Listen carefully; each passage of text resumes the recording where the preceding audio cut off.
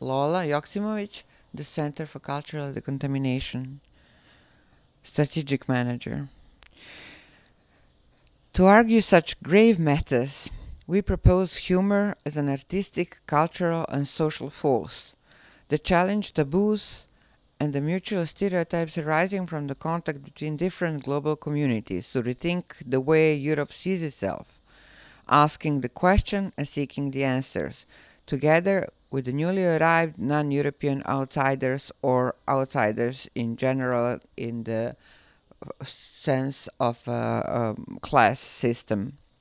Humor represents a break of state of affairs, portrait of an epoch, description of reality. Humor recreates communality.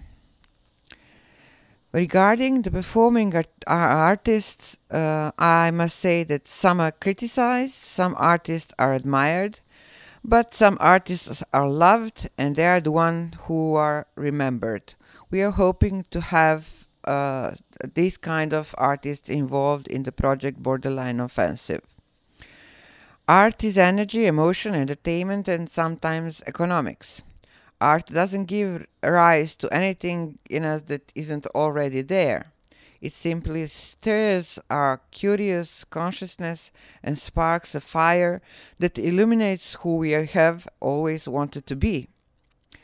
Greed is the performance art of the 21st century.